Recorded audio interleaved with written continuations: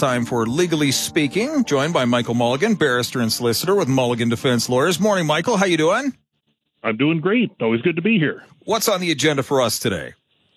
Well, the first thing I wanted to comment on, I was listening to a question that a caller asked a few minutes ago about what authority there would be to prevent things like trucker blockade of the legislature. Indeed, the criminal code has provisions which would capture exactly that kind of conduct. In particular, Section 423 of the criminal code makes it a criminal offense to block or obstruct a highway if your purpose in doing that is to force somebody to do something they have a lawful right not to do, or to compel somebody to abstain from doing something. So you cannot blockade a highway in order to try and get your way. That amounts to a criminal offense. In addition, we have the offense of mischief with which some of the people from Ottawa are charged. There are various ways somebody can commit mischief, including Section 431B, which is obstructing, interfering with a person's lawful use or enjoyment or operation of property. So that would prohibit you from example, sitting outside somebody's house blaring your horn all night long.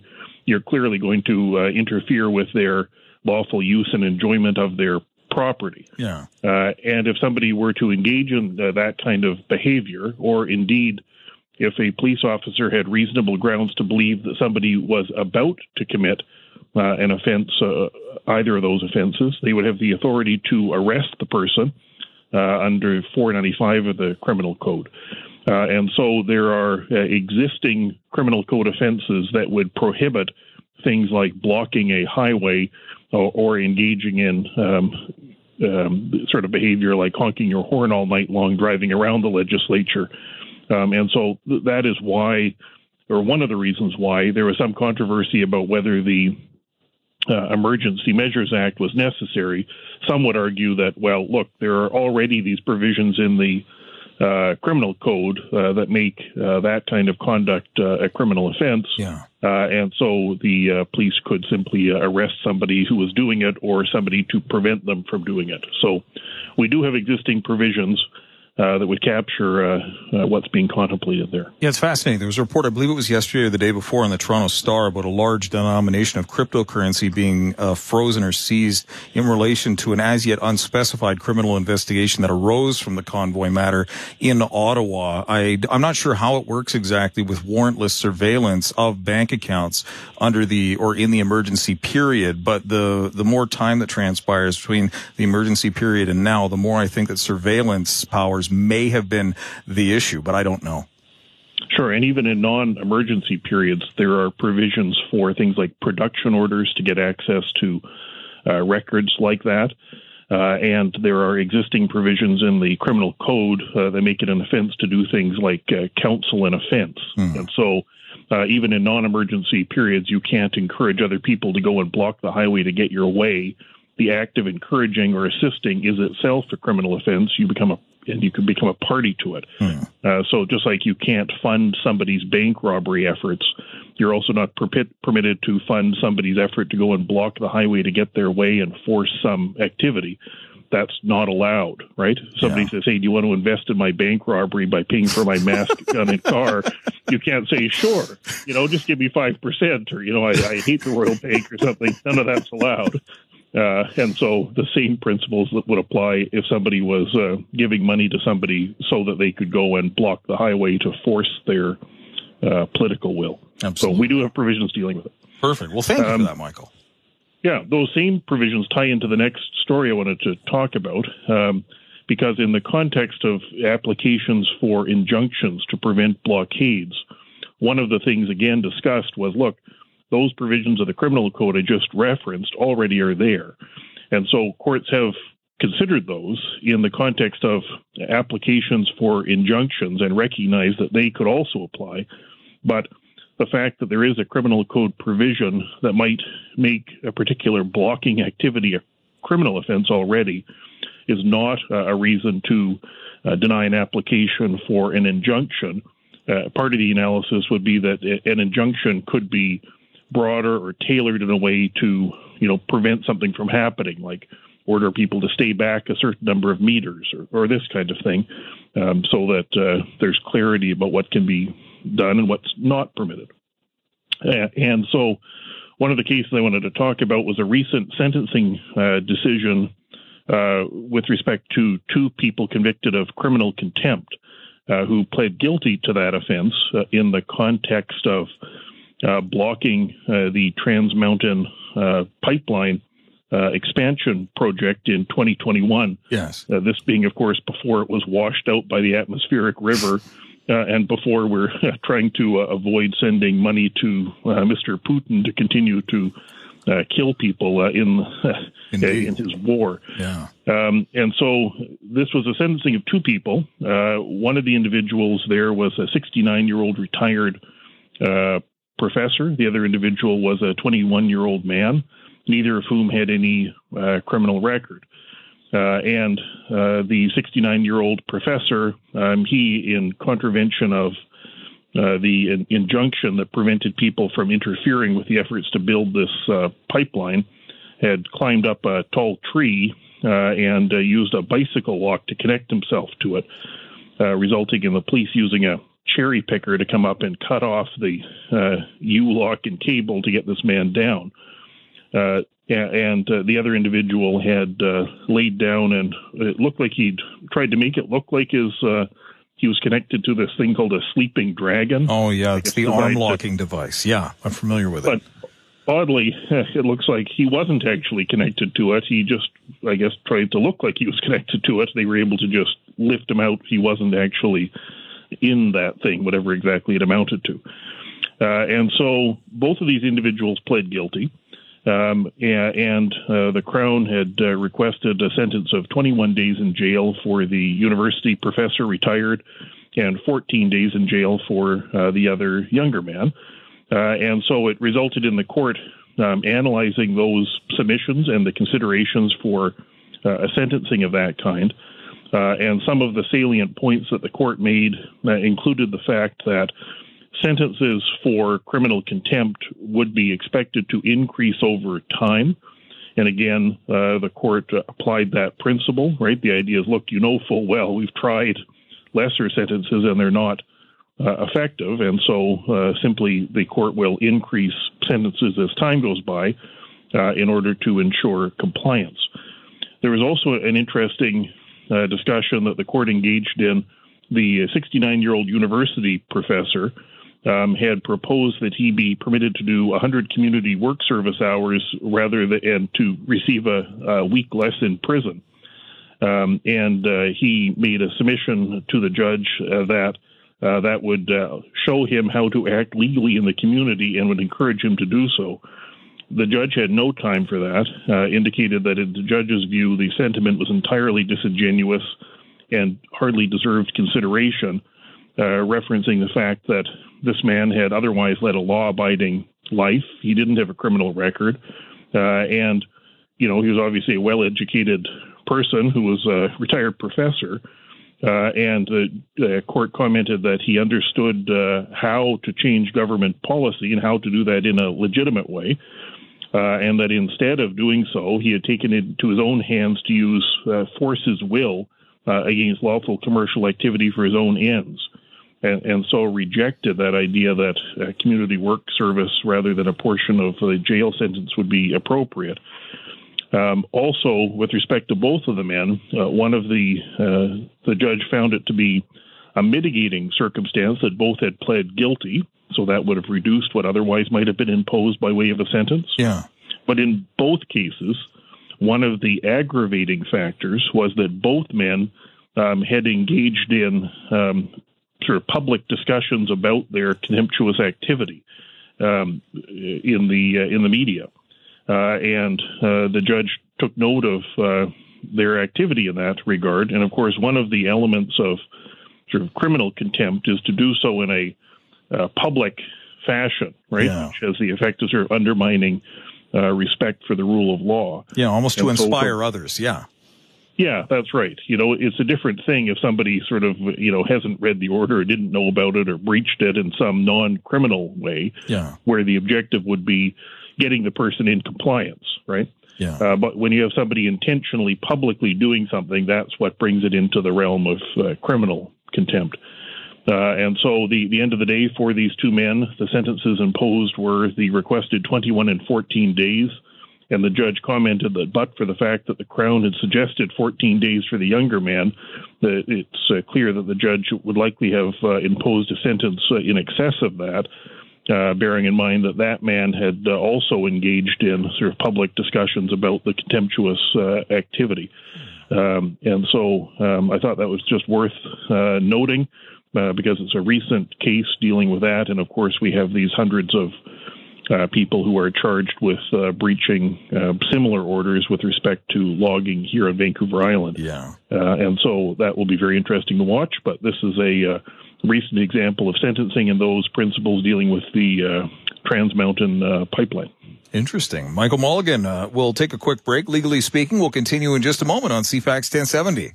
Although I'm just an ordinary guy, I'm not perfect. I don't always get things right. Sometimes I need to be corrected. It's important that we turn to experts in various fields to better understand them, which is one of the many reasons I enjoy our Legally Speaking segment every week with Michael Mulligan from Mulligan Defense Lawyers. Moving on from criminal contempt of court cases, Michael, what's next on the agenda? Next on the agenda is a case involving travel insurance and the concept of good faith. And the way those interplay is this.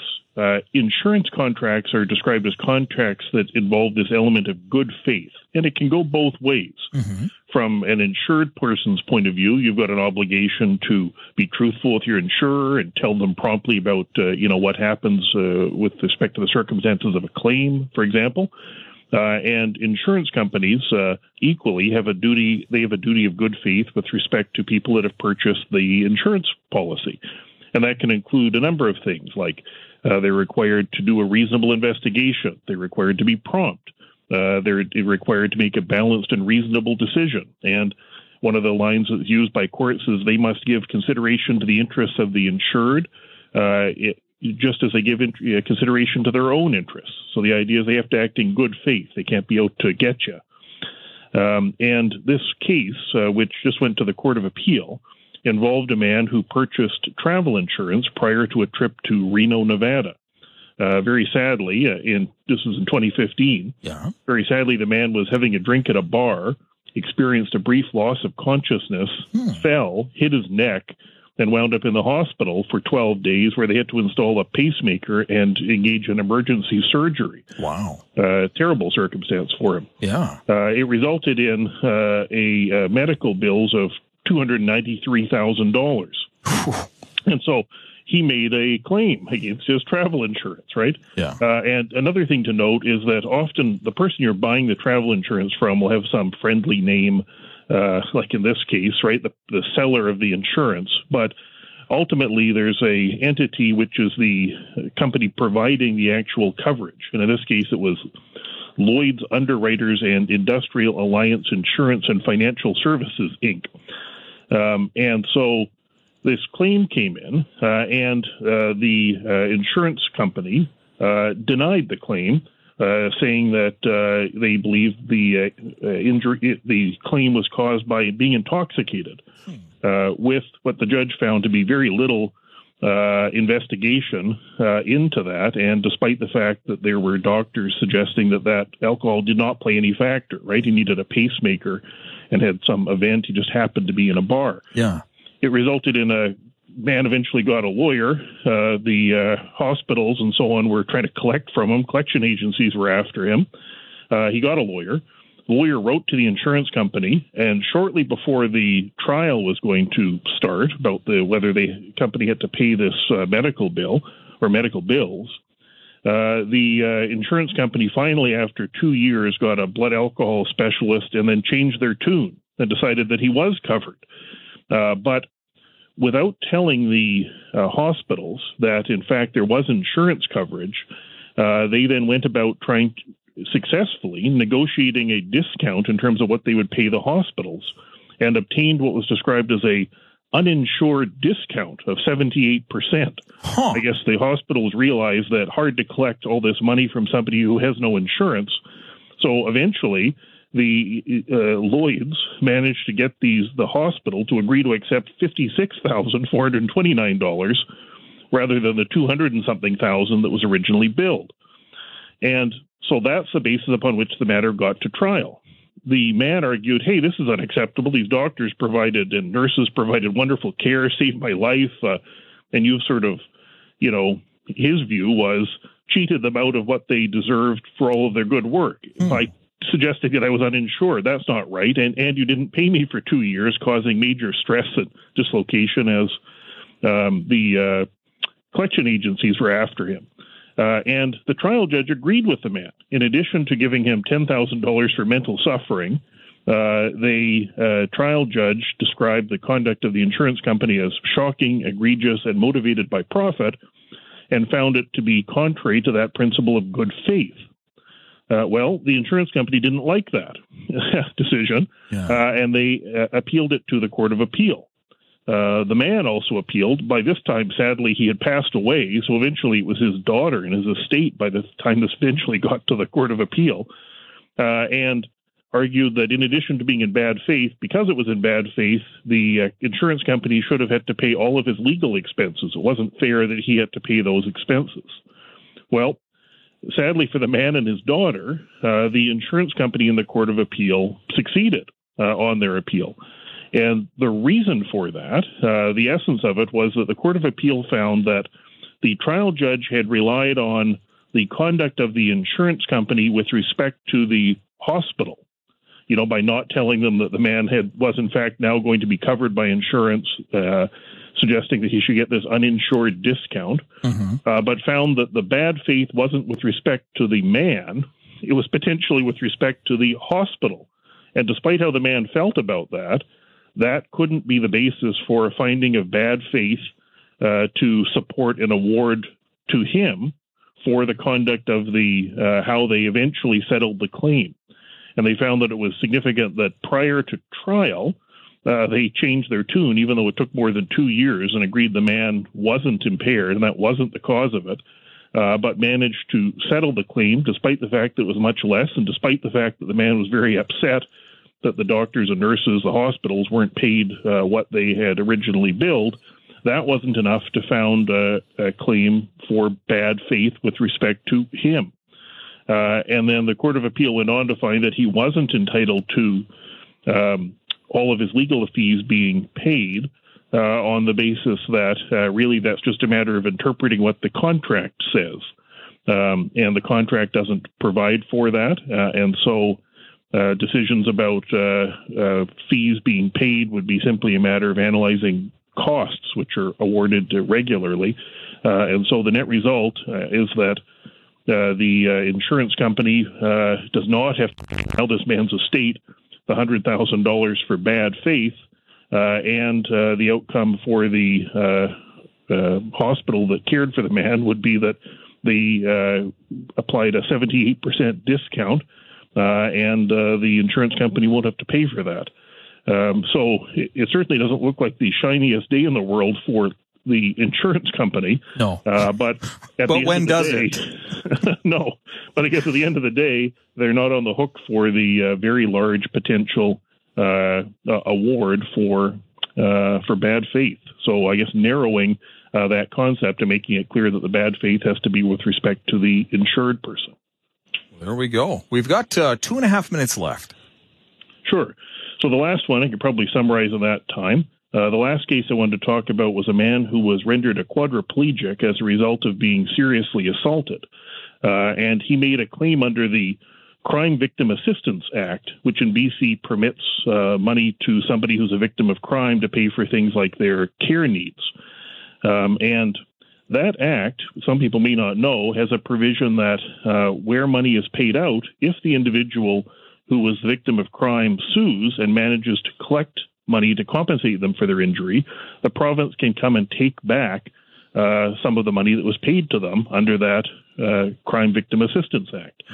And this was a case where this man was so seriously injured, he did sue, It was a man injured, it sounds like, at a house party. So he sued like the homeowners and the people that put on the party and the people that assaulted him. Yeah. And eventually came to a settlement with all of those people for much less than what all of his future care would include. And when the settlement was agreed to, there was a representative from the Crime Victim Assistance Act for the province who participated in the settlement. And the agreement involved the people being sued paying back the province some $312,000 they had expended for caring for this man.